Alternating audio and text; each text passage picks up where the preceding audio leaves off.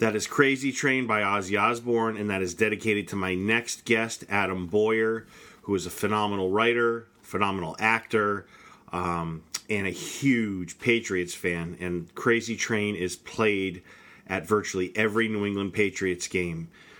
This is episode 23. Meet Adam Boyer.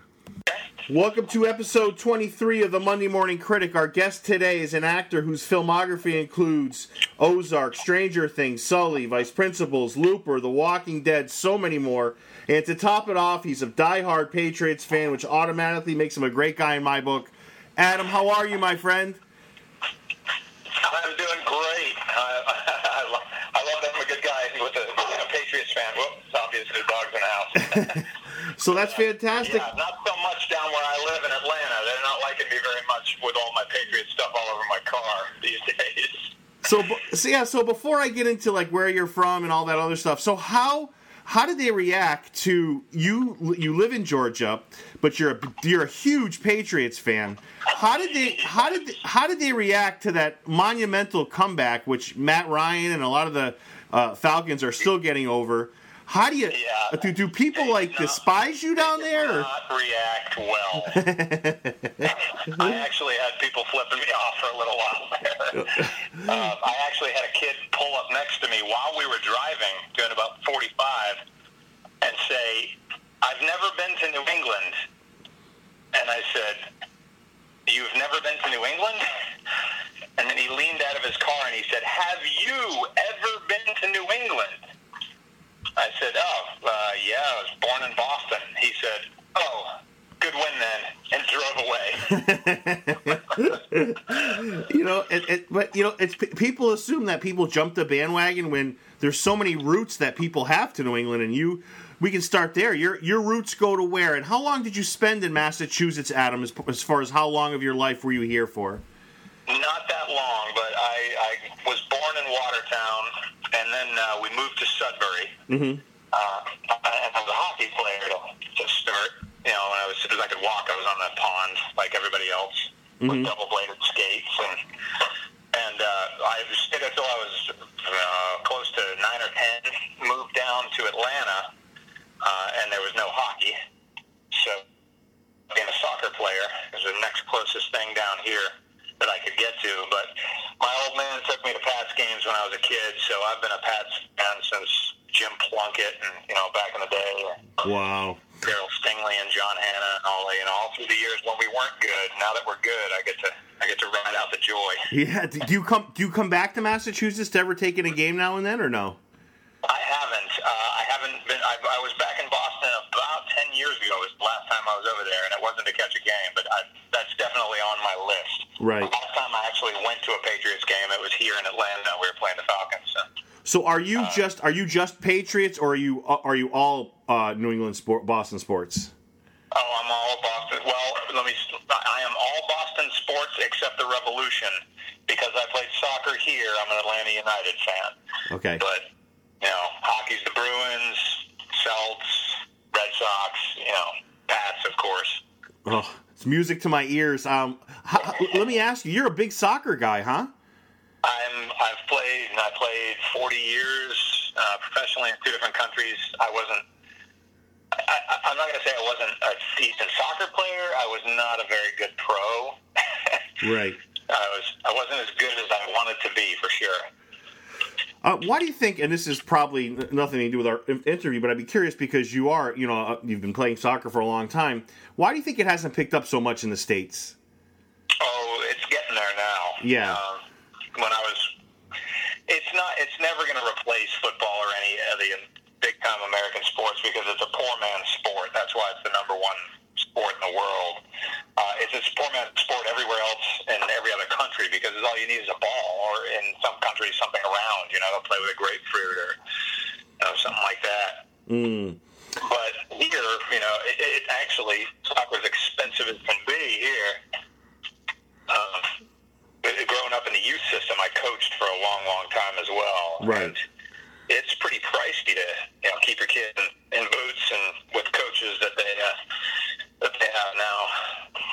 Of course, the coaching is much better as well. So they're professional coaches as opposed to when I was a kid. They're like, yeah, run, kick it. Yeah, a lot of the kids today are in those, not just even just youth leagues. Now it's like the basketball equivalent of AAU. It's the top teams the kids fight for. Is it like that in Georgia too, where kids are battling it out to be on the the best travel teams and. Oh, absolutely. Yeah. Yeah, it's crazy that way. Yeah, it's taking competitiveness to another level. That's for sure. So let me ask you, you're in Georgia, okay? Talk to me on you go to high school in Georgia. How does acting form? How does it take place in your life? How do you come to just love acting? How do I get into it? Yeah. I always loved movies. I just was always a huge fan of movies. I took a few classes. I played soccer at Georgia State. I can't say as I graduated from there, but I played soccer there. Mm-hmm. Played my eligibility out. Mm-hmm. And when I finished that, I took a few acting classes there. And when I finished there, I left and went to Germany to go play soccer for a short time. Right. Got pretty homesick. And then when I came back, I essentially was like, I need a new gig. I am not going to be the next Pele. Bruce, no. I have a big dog. So I started studying acting a little more professionally, and then I finally found a place called Warehouse Actors Theater.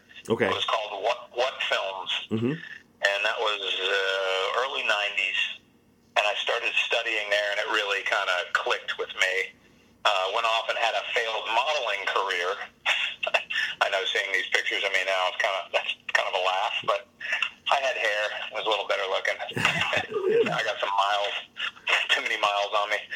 But I came back and was just like, all right, I'm just going to concentrate on acting. And the first 15 years I did this in Atlanta, it was all commercials.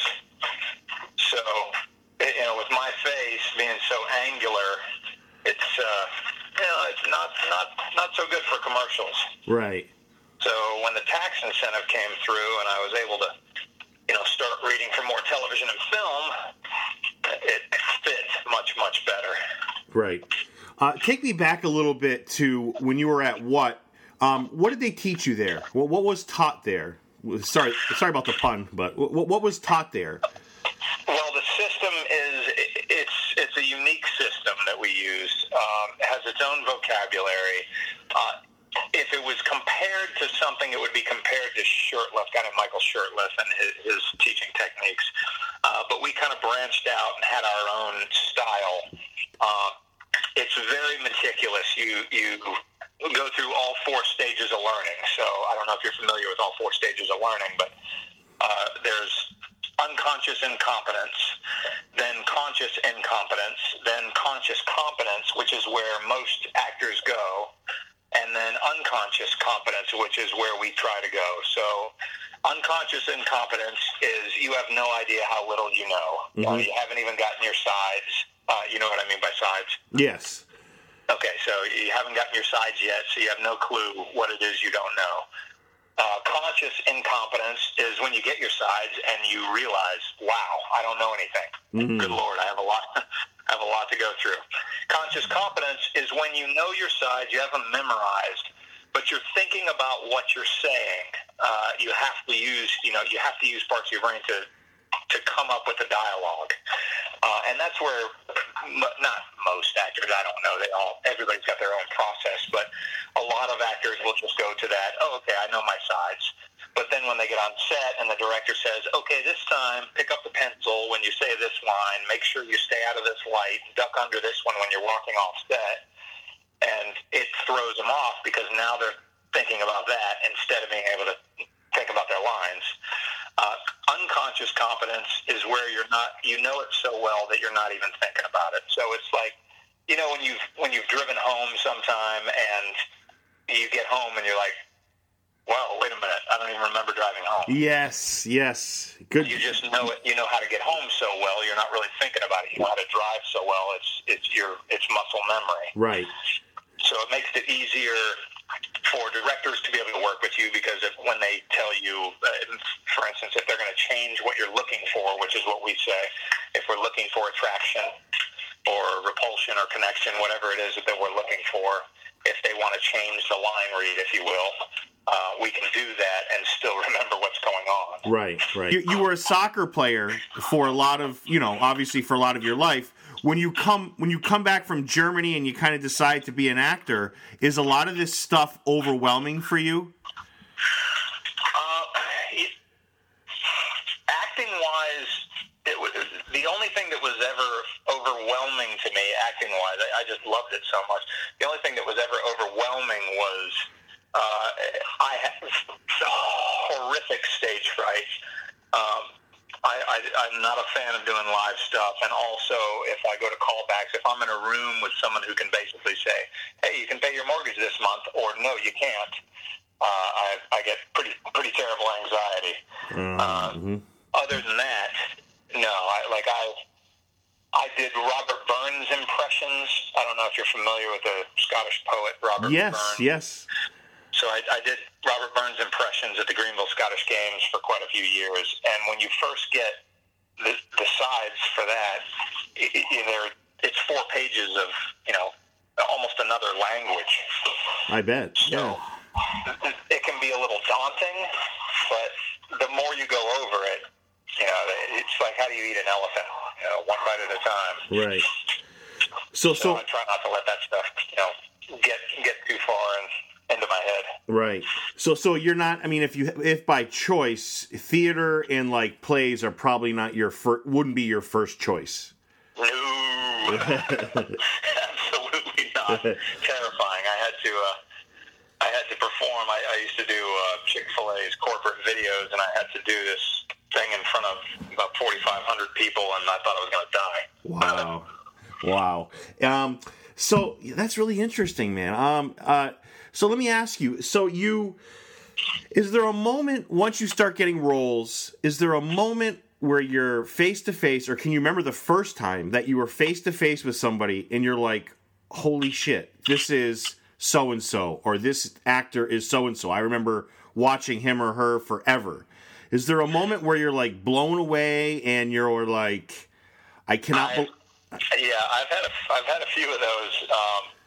Not long ago when I shot Sully, it was like last year I shot Sully, and I was sitting there and sitting in the room with Tom Hanks and Clint Eastwood at the same time. Oof.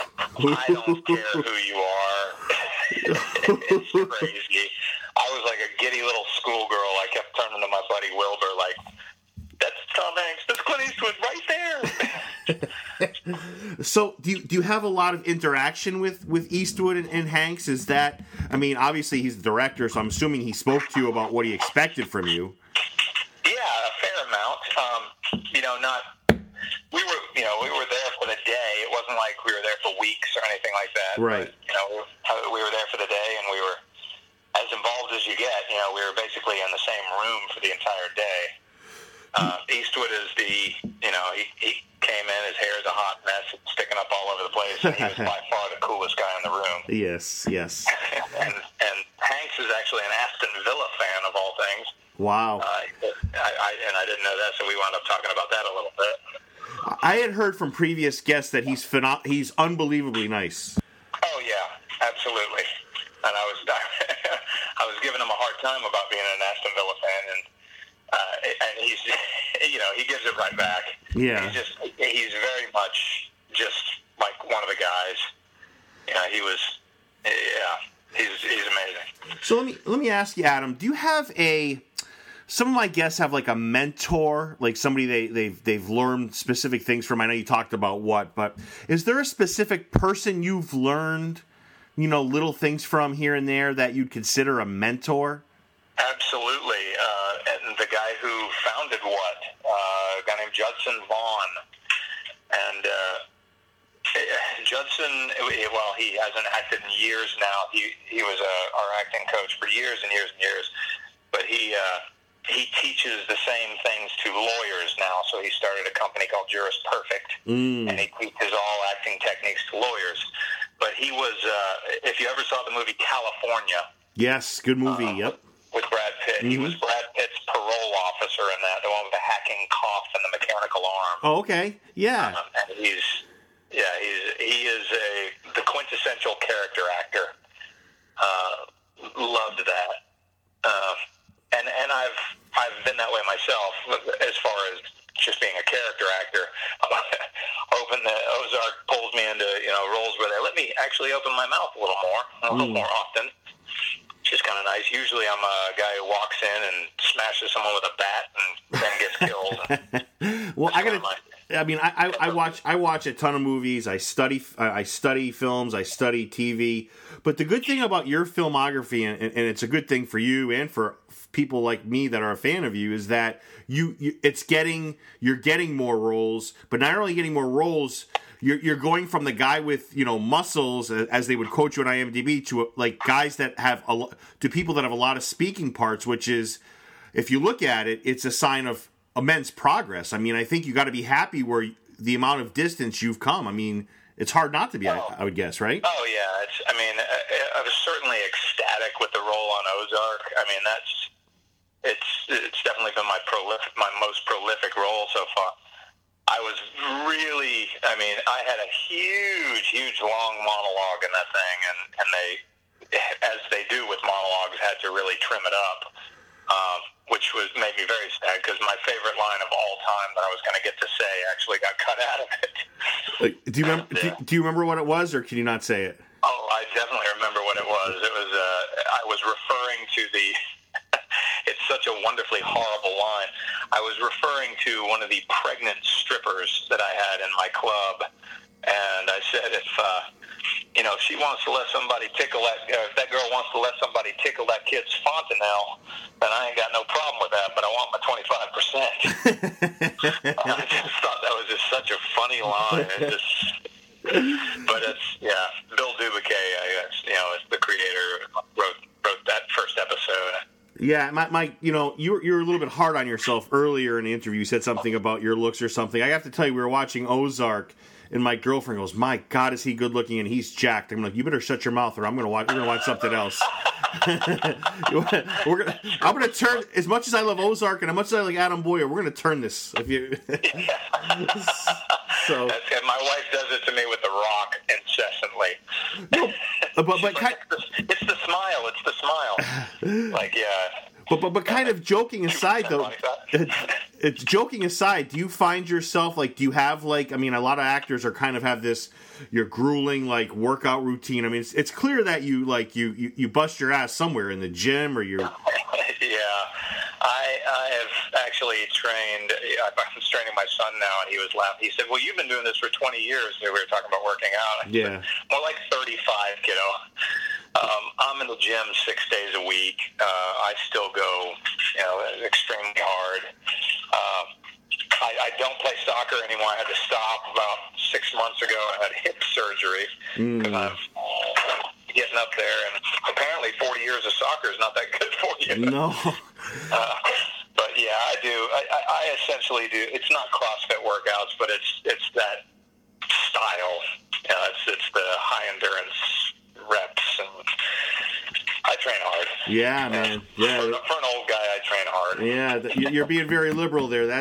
You're not old. I mean, that's fantastic. So let's pick apart your filmography a little bit. Okay. So let's talk about Walking Dead, which is my one or two favorite shows on TV, man. You have a scene that's, to lack of a better word, scared the shit out of me. Yeah, it was a terrifying scene.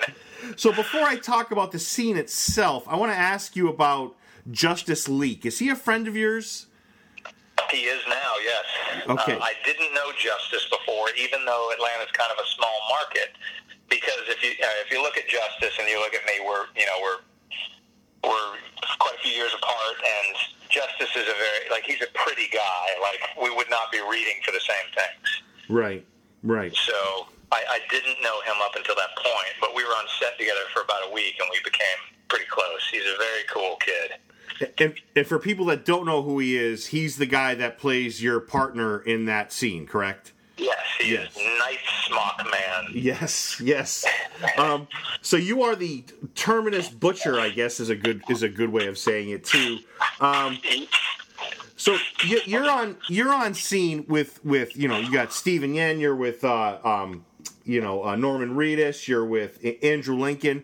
What's it like working with guys like that? And I know I've read interviews with you in the past. You're also very complimentary of Melissa McBride. You must be the seventh person I've interviewed that has brought up her name without me asking. Melissa's great, and Melissa's, I mean, one of the things that's so great about Melissa is that she's a local.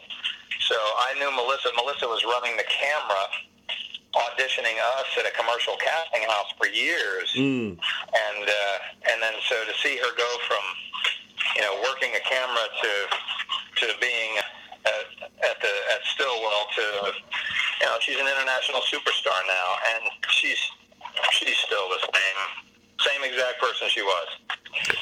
She hasn't changed a bit. Yeah. This season, I've been real excited. Sorry, go back to answer your question. Those guys were so professional and so over the top nice. Walking Dead was one of the nicest sets I'd ever been on. Andy Lincoln in person is much more like his character in Love Actually than he is, Rick Grimes. He's really he's a sweet guy. And he's just a really super nice guy.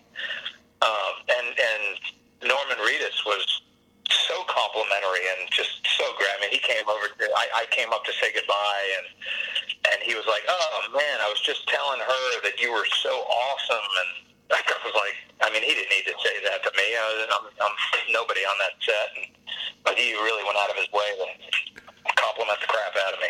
Yeah, and I interviewed earlier Jordan Woods Robinson, who plays Eric, and he said, Norman Reedus, as soon as he saw him, his first day on set, said, "Welcome to the family."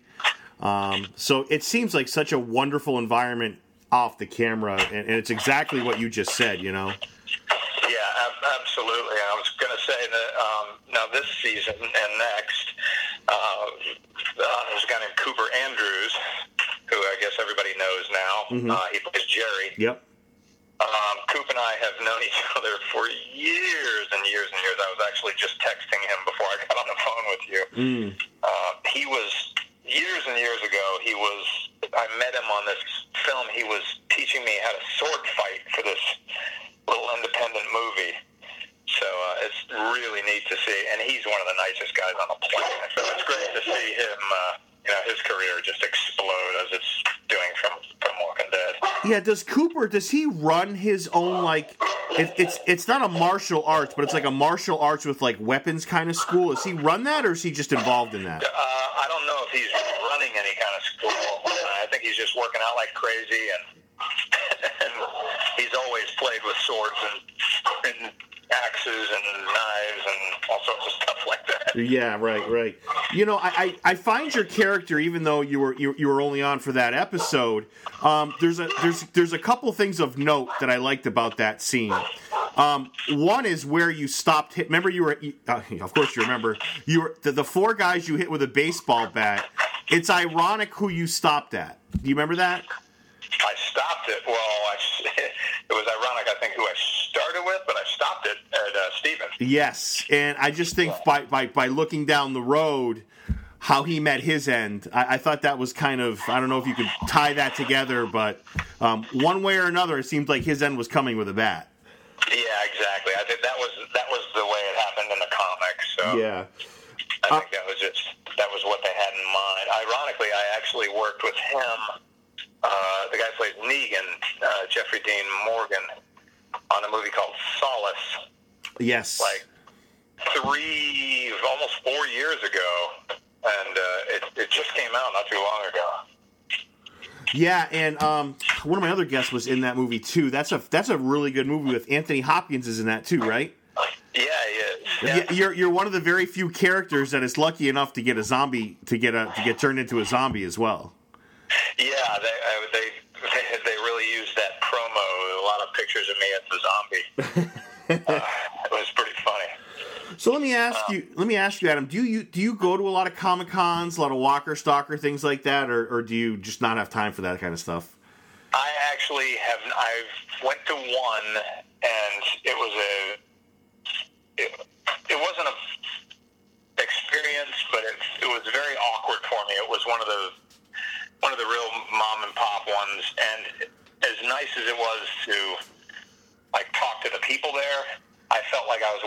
flea market trying to peddle my pictures. It just felt kind of awkward. So I'm not saying that I'm not going to go to them, because my agent was talking to me about going to Walker Stalker in the future, but that one just kind of left I could do without that. Yeah, I mean, your character, I mean, it's amazing how, I mean, the fans love those characters. I mean, we've come a long way, and, you know, before I had said that, I don't know if you remember, there was a skit on Saturday Night Live where William Shatner is talking to this is like maybe 20 years ago, Star Trek fans, and he's at a Comic-Con, he's like, get a life, will you guys just get a... Yes, but it's like, it's come a long way since then. I mean, I think a lot of people who, like, if you asked Walking Dead fans who the butcher at Terminus was, they would know it was you. That's just the following they have. I mean, it's kind of... It's insane, the following that the show has. Yeah, and I've given quite a few interviews after Walking Dead, which is... It's such a massive difference from the other shows I've done. Like doing Homeland. I mean, Homeland was a pretty popular show. After Homeland, after my episode aired, I think I had 6 messages or so on the phone. I mean, after Walking Dead, I went to my phone. I had like 200 and something messages. It just the following of that show is just enormous. And the Walker Stalker, all the cons have completely changed now too. As I'm finding with my son, it's cool to be kind of nerdy and do the dress up thing. Not I don't mean nerdy in an insulting way. No, I know what you mean. Yeah, to themselves as because that's like the cool thing now. And when I was in high school, I'll be careful with my wording here. It was, if you wanted to be part of the drama, they put labels on you. If I had to do it all over again, I sure as shit would have been in drama, because, I mean, seriously, look how cool it is to be involved in acting one way or another. I mean, I'm not saying it's easy or it's a road that, leads to success, but, we've come a long way, I think, in a lot of ways as far as how we perceive things and how we look at things. Would you agree with that? I would totally agree with that. Yeah, you got to feed the beast. I mean, however you're doing it, you've got to feed the beast. And a lot of people I don't think are doing that. That's why they're so angry. How did you like Homeland? How did you like being on that set, the people you interacted with? I had a blast on Homeland. It was a very small set. I got a chance to work with Chris. I don't remember his last name, but we were the only 2 actors in the scene, so I worked with him all day, and he was just a super nice kid. And I actually met a buddy of mine, Todd Hergott, on that one. We were trying to figure out, when I was doing Army Wives, how we knew each other, and it was like, hey, wait a minute, I blew your head off. And it was like, oh yeah, he was the armor for Army Wives as well. So that's one of the blessings about being in the Southeast is you definitely run into, I guess it'd be a blessing and a curse, you definitely run into the same people a lot. So, if you're nice, great. If you're not, it's probably bad. Right. Let me ask you, so you bring up your son a little bit. What does your son feel about his dad being a successful and a great actor? What does your son feel about that? It's interesting, like all the different phases that he's gone through, along with how the phases that I've gone through with my career. When he was 8 years old and he had just gotten into, hey, who are you working with today, Dad?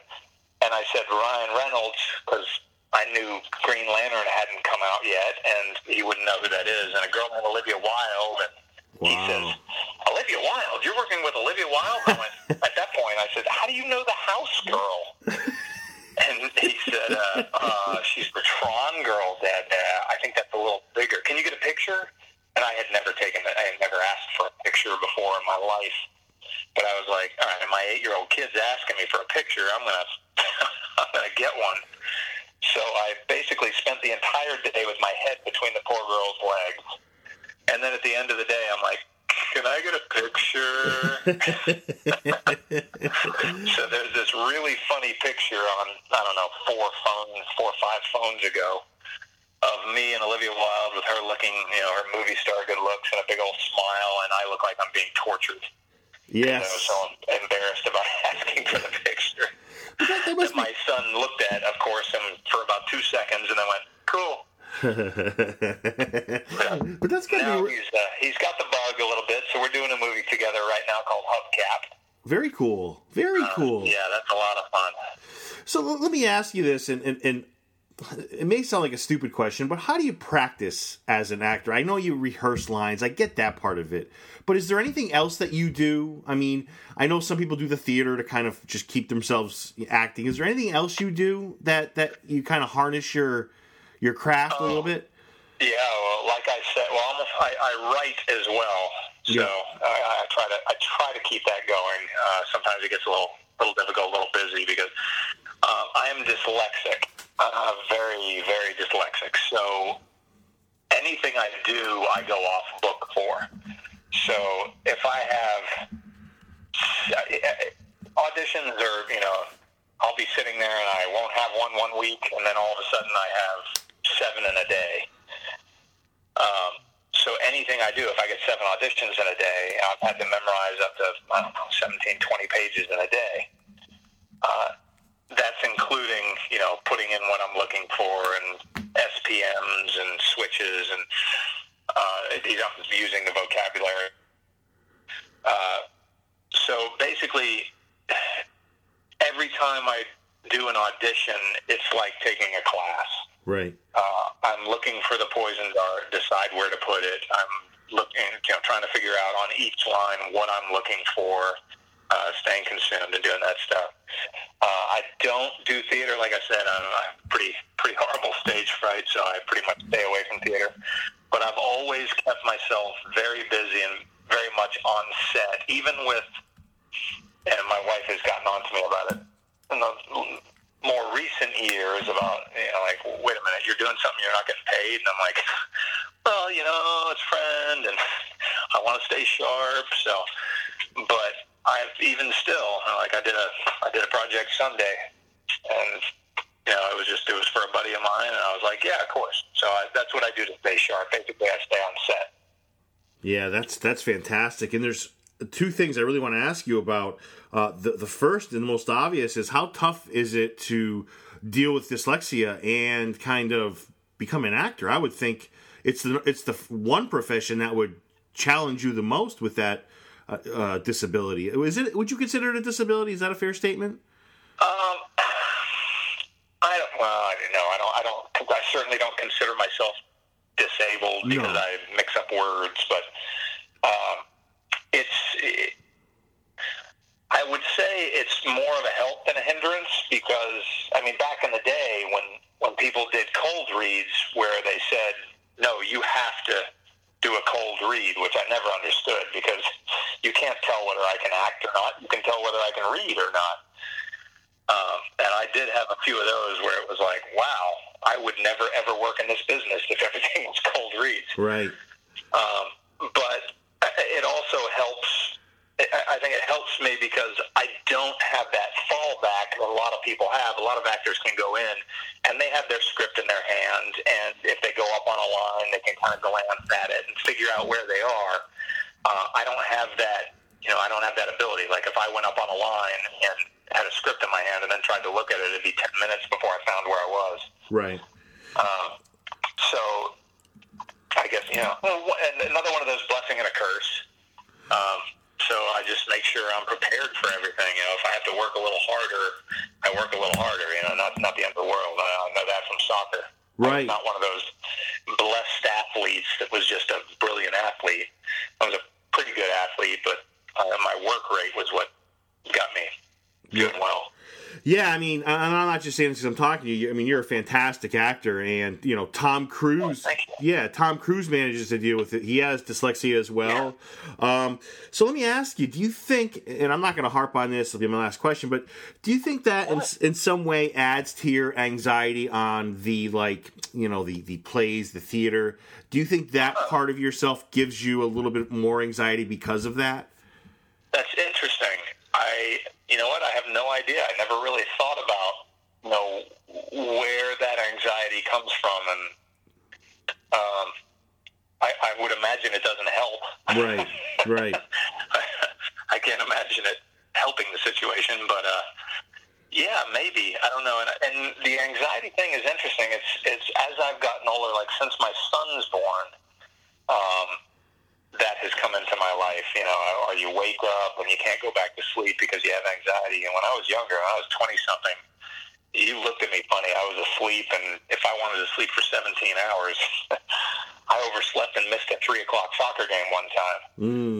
Wow. Because the power had gone out. Yeah. But that's, I don't know. I don't know if it was just the timing of hitting middle age, or if that's part of, you know, having someone, you know, you have to take care of, or what that is. I don't know. Good question. So yeah, you're like I said, you're a super actor on screen. You're phenomenal. Let me ask you, Ozark. I saw the trailer. I'm like, there's no way that this is not going to be a hit. We binged watched it. Absolutely loved it. Talk to me about what it was like working with Jason Bateman, who's a guy that many people wrote off years ago, made a nice comeback, an easy guy to cheer for. Talk to me a little bit about one, Adam, Ozark itself, and two, Jason Bateman. Okay, so we'll go with Ozark first. Okay.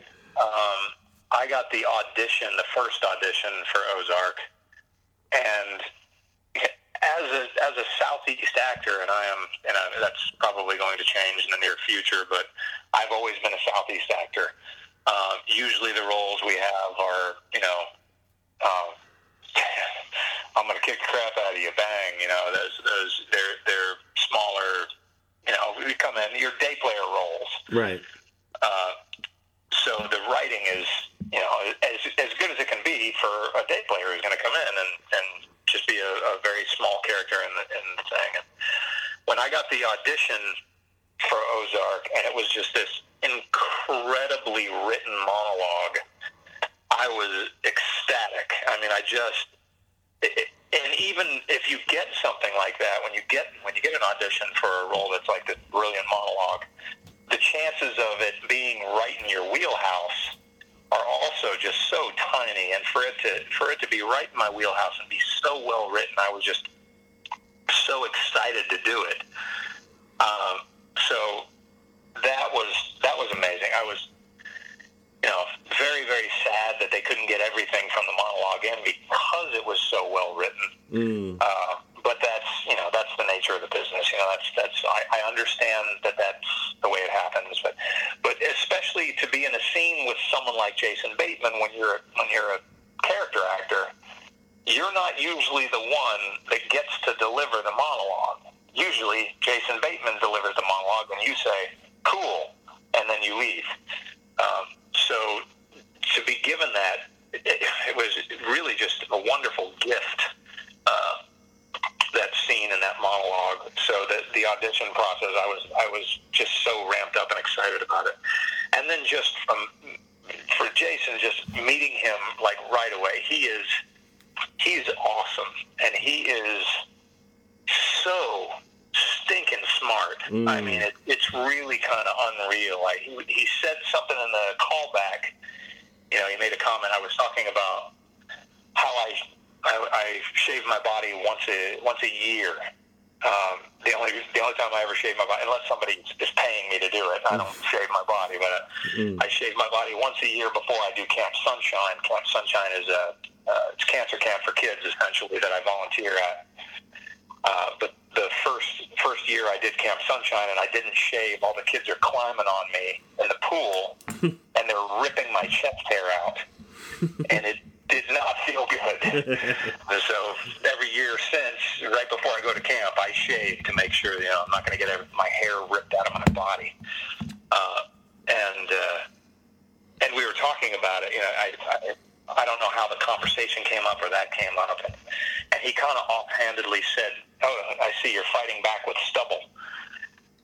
And I kind of half heard it, and I was nervous because it was a callback.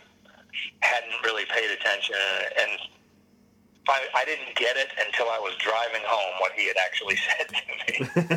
I was like, and that's the way the entire time on set with him was, is if you paid real close attention, and I've concentrated real hard, he's the funniest human He's hysterical. He's just so quick-witted. Yes. And such a good guy. And we had an absolute blast on set. Yeah, man, it's a phenomenal show, and I think it's one of the 2 best shows ever on Netflix, with Stranger Things being the other one. And you and Jason Bateman have a couple great exchanges. One is in the prison, another one is in the club. So yeah, it's really people have compared it to Breaking Bad. I kind of agree with that. With the only exception being, and I'll put a spoiler alert in the beginning, the whole family isn't involved in Breaking Bad, and that's the only difference, right. But it's an original show. It's great. I could not stop watching it. Let me ask you: is most of it filmed in Georgia, or is it they split up the filming? Yeah, most of it was filmed here. Yeah, they did some establishing shots, I guess, in Missouri and the Ozarks, and they shot, I think, an episode worth in Chicago, or maybe 2. I know they had flashback scenes in 8. I actually haven't seen it yet. I've only seen the first 3. Reason being, I'm watching with my wife and my son, and it's hard for us to all coordinate and watch it. But I specifically didn't read the episodes past the first 2 because I knew it was something I really wanted to watch. Did I just ruin it for you? Did I just ruin it for you? No. You didn't ruin anything for me. I hope not. But a lot of times, when you're doing a movie or you're doing a show or something like that, and you read the script, when you see it, it's like reading this. It's like seeing it for the second time. Right. You've already read and studied and read, and so I specifically tried to just concentrate on my stuff, and because I wanted to be surprised. Like Walking Dead, for instance, because I became a really big fan of the show about 2 months before I booked it. And so I was on season 3 watching-wise when I was shooting season, I think 5 opener it was. So people are saying things, and I'm like, shut your cake hole. I don't know that yet. And then when I was watching it, the reverse, when my scene would come up and everybody's telling me that was the most intense scene I think I've ever seen on TV and all that stuff. Well, for me, that was the least intense scene because I knew what was happening. I knew what was going to happen. The rest of it, I didn't. Yeah, that's interesting. I never thought of it from that perspective. Let me ask you. I was going to go to Stranger Things, but I want to ask you something. So I had a Georgia State grad. I think he graduated. Great guy. He's an actor on The Walking Dead. He plays Gavin. His name's Jason Warner Smith. I don't know if you know him. I don't. One of the things he talked about, and you said this before, and I wish I asked you when you said it, so it wouldn't be so awkward of a placement. He said he went on I want to say 114. Auditions and ended up getting 2 or 3 jobs. Do you find it to be Do you find it to be the same way? When someone tells me that they want to be an actor, young person, old person, whoever it is, the first thing I tell them is, okay, here's what you need to know. If I am absolutely killing it, if I'm doing really, really well, I book maybe 1 out of 20. And that's if I'm really doing well. So essentially, I'm being rejected 95% of the time. Right. If you can handle that, then by all means, knock yourself out. This is something to do. And if you can handle that for years and years and years, then you'll be one of the ones that sticks with it. I mean, I have seen so many incredibly talented actors stop doing it because of that reason. Right. It's very difficult to book, and there's so many reasons not to get a job. It doesn't necessarily have anything to do with your acting. Your acting could have been brilliant, and you looked like the producer's ex-boyfriend. I had a producer on this. I'm not going to name the show. I really want to, but I'm not going to name the show. Okay. But I had this producer producer on this show, and the casting director would bring me in over and over and over again to read for this show, and I never understood why, because this producer couldn't stand me. I don't know what it was. I found out later what it was. I'm going to leave everybody in suspense because it would be rude of me to say, but the room would get 10 degrees cooler when I walked into it. It was crazy how much this woman dislikes me. Wow. But those are the things I can't do anything about what my face looks like, you know? Yeah. And it's, you know, sometimes that's a blessing. Sometimes I'm the guy that you want to hate. Yeah. Sometimes it's a curse. Sometimes they hate you too much and they don't want you on set. But yeah, that's part of the business. Yeah, and I don't want to ruin it, you know, but you know this. We were my girlfriend and I were really, really hoping your character lasted, because I thought there was so many things they could have done with it. It plays out great. I'm not saying that the series is phenomenal, but it would have been kind of cool to see what would have happened had they joined and developed a partnership. It would have been kind of cool. I don't know. I couldn't agree more. I was so sad, and I mean, this is a spoiler alert moment. Are we allowed? Am I allowed? Yes, to say go that? ahead. Yes. About what happened to me? Yes, absolutely.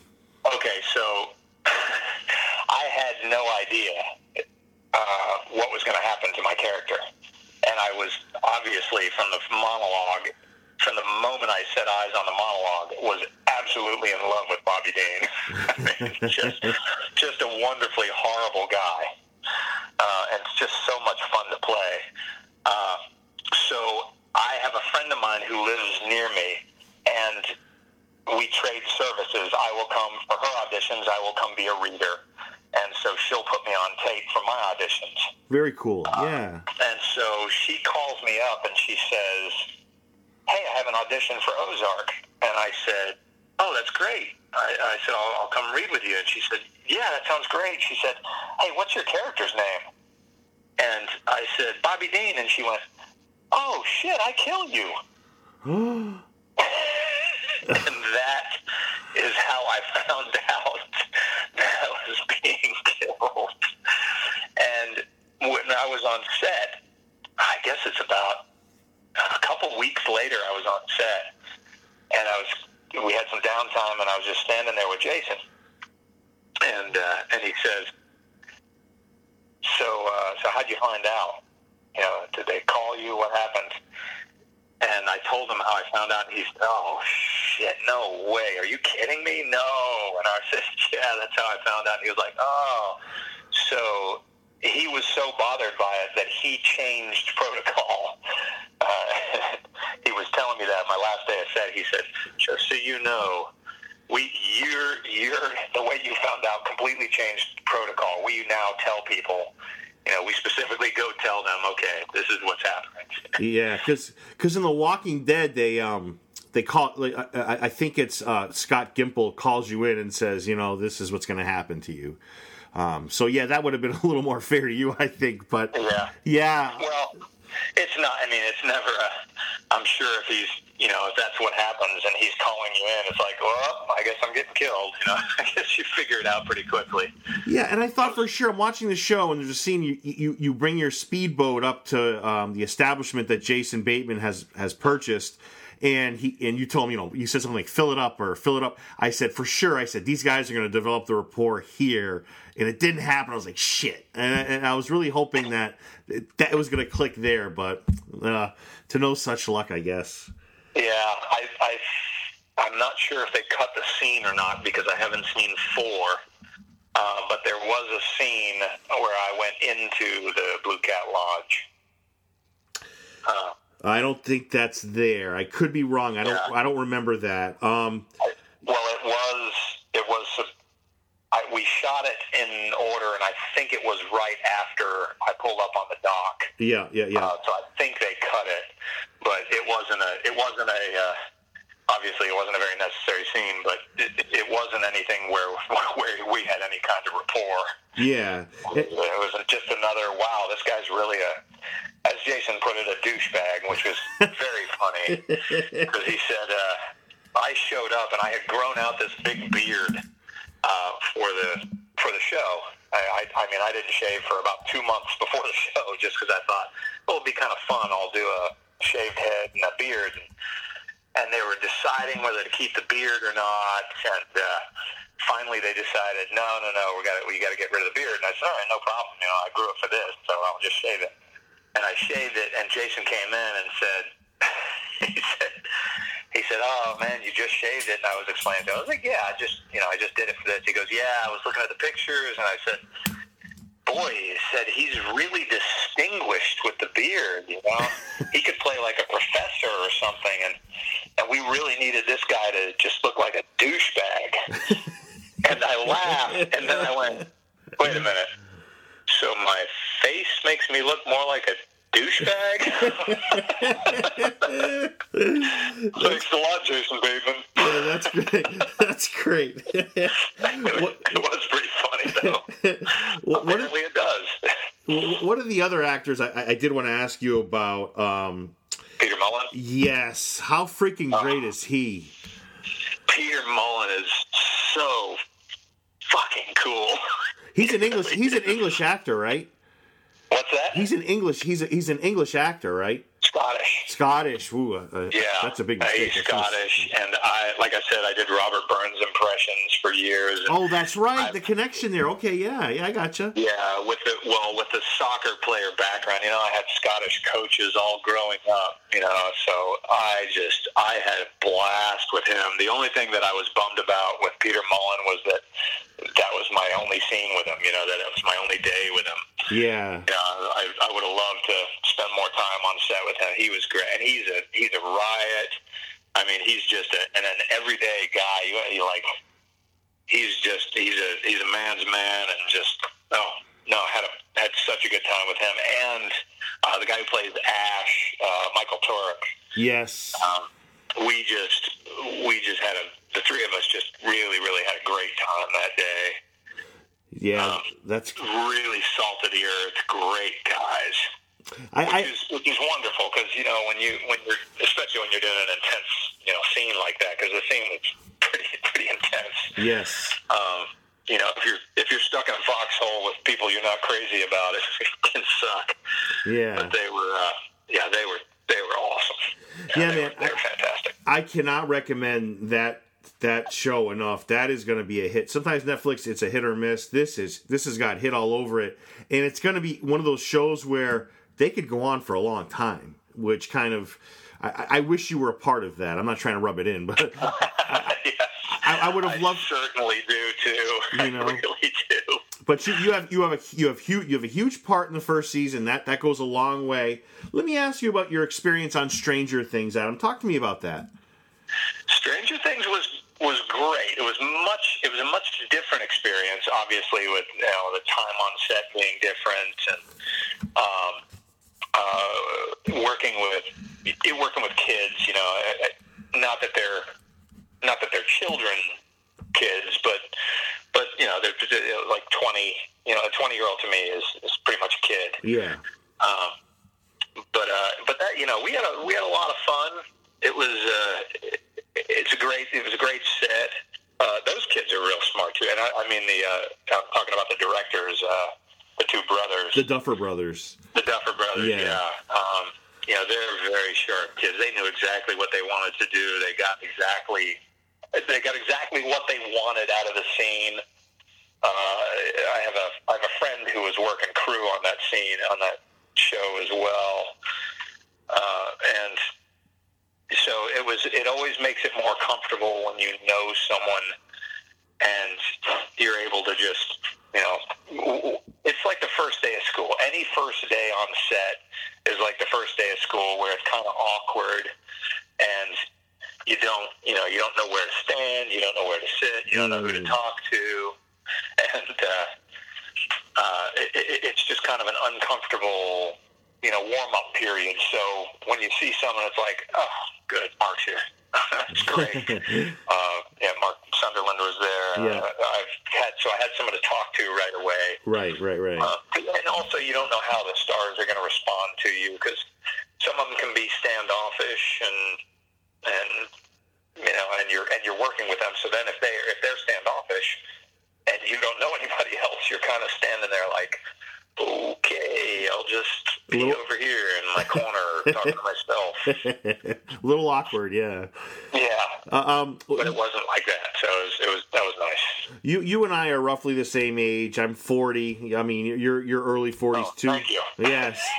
Thank you very much. One of the things that they capture really well, and I know you'll appreciate this, I thought they captured the 80s so perfectly. Absolutely. I thought I was in a goddamn time machine.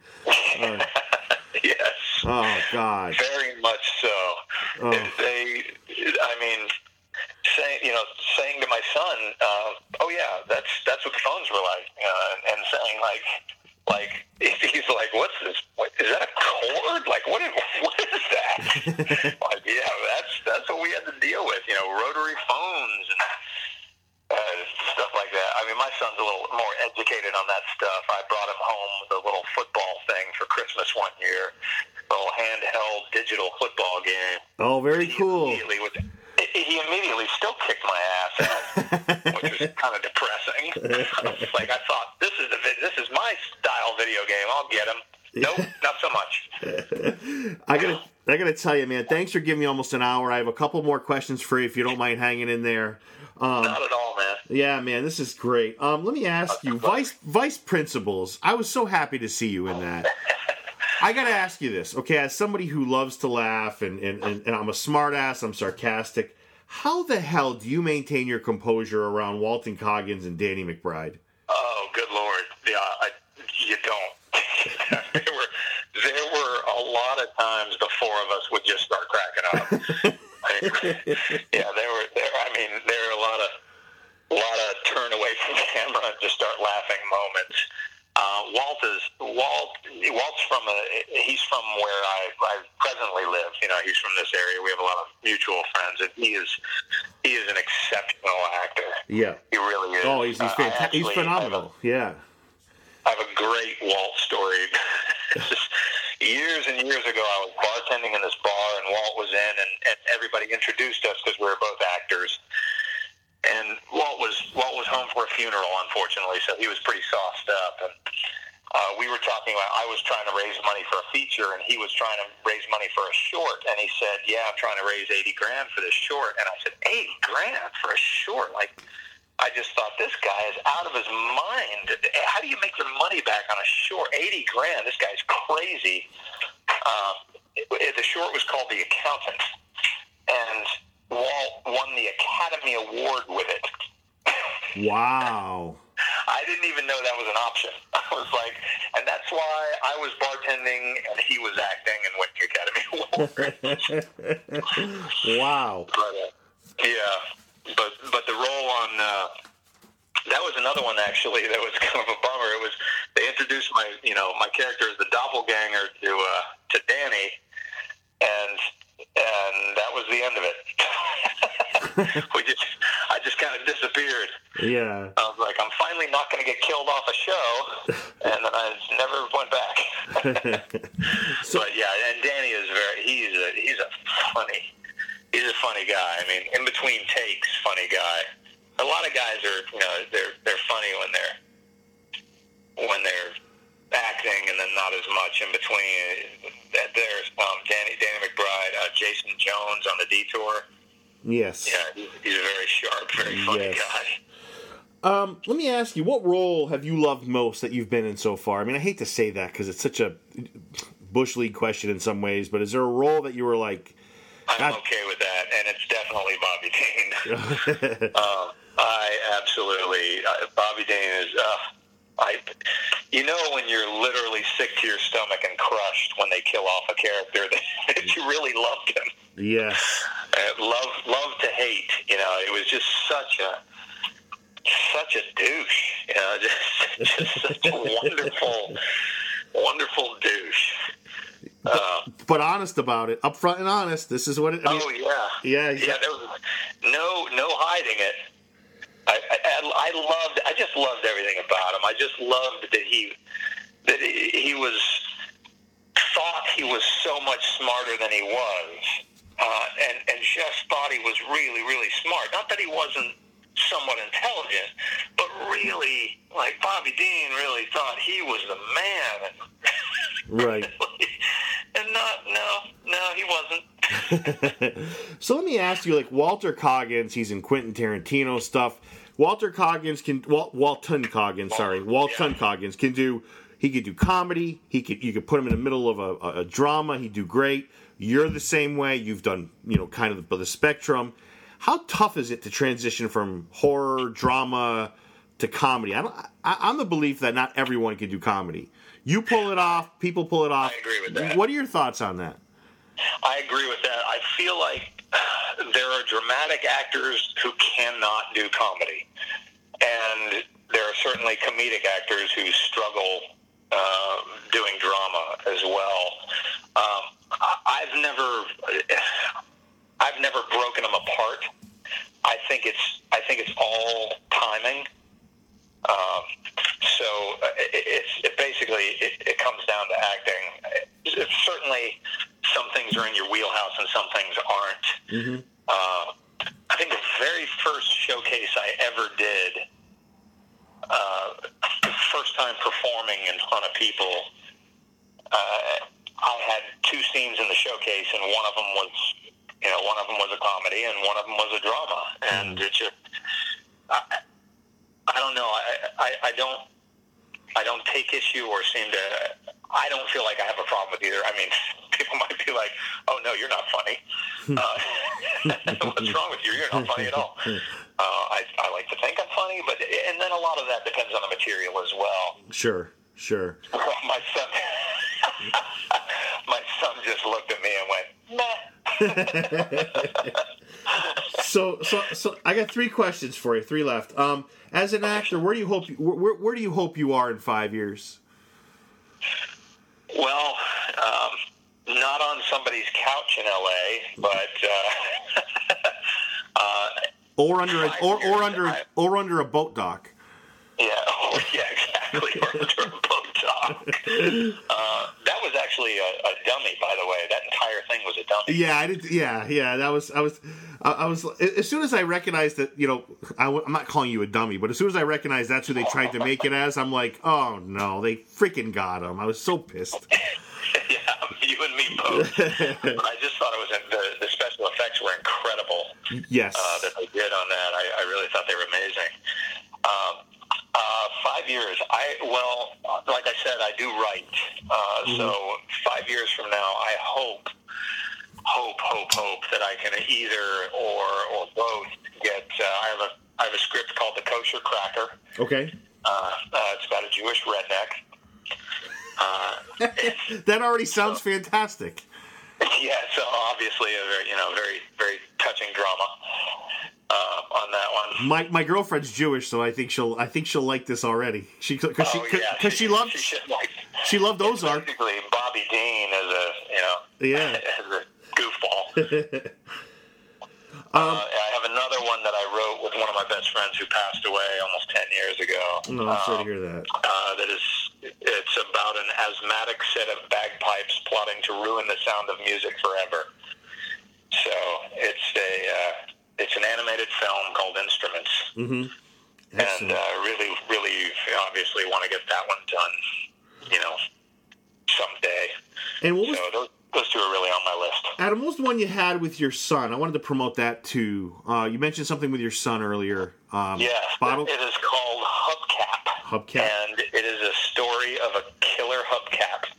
And it's funny when a friend of mine said to me, a friend of mine, Dick Mays, who I studied with at What for years and years, and he said, I have this idea for a script, and it's about a killer hubcap. And I thought, what in the hell are you talking about? That sounds absolutely horrifically ridiculous. And I thought, well, he's a great kid. He's an incredibly smart guy, and a great kid. He's 60 years old. He's a very, very smart man. I thought, I'll do it, whatever it is. But so I went to the table read, and it is wonderful. It is a wonderful script. Like I said, he's very intelligent. It's not a story about a killer hubcap. It's a story about the characters, and the story is very true to life, very realistic. It just happens to have a supernatural element in it. It's a wonderful comedy horror in the, I guess, of rubber, but it's going to be a funny film, I think. Yeah, excellent. I'll be a fan, and anything you put out, I'm there. Let me ask you one last important question, and this is maybe the most important one I've asked you all hour and 10 minutes here. Will the Patriots and Tom Brady get Super Bowl VI this year? Oh, absolutely. Not only will we say, the Vegas odds have us going unbeaten. Yes, well, I'm leaving for Vegas tomorrow, and the odds of them winning the Super Bowl are, I want to say, it's either 5-2, or it might be less than that at this point. It's incredible. I loved last year when you couldn't bet on them winning the AFC Championship. It's funny that you say that, Adam, because do you know what for you to make $100 on the Patriots winning the AFC East, you have to put up $3,000. I swear to God, I am not busting you. I swear. It's fantastic. I want to say thank you to Adam Boyer. I'm telling you, great things are in store for Adam. He's done some phenomenal things. Adam, I cannot thank you enough for giving me over an hour of your time. Great dude, great actor, and I'm going to be really cheering for you down the road, my friend. Oh, thanks so much, man. It was an absolute pleasure, brother. And that was the awesome Adam Boyer. Do guests come any better than that? Dude loves the Patriots. He's a phenomenal actor. The man gives his time to work with children who have cancer at Camp Sunshine. I mean, I cannot say enough positive things about this human being. I really wanted to also say that he is the reason why I founded my podcast. It's actors like Adam that have been in some great things, but are so close to just making that next jump where they're recognized even by more people than just, me and my podcast. I have a feeling it's coming very soon for him because he is very, very talented. I did want to say that I think it's really cool how he involves his son in a lot of his things. The Killer Hubcaps thing is I love it. I absolutely love that idea. All that being said, big kudos and thank you to Adam for letting me borrow an hour of his life. And thank you to all of you who have been listening to episode 23. We will talk soon. Take care. Be good.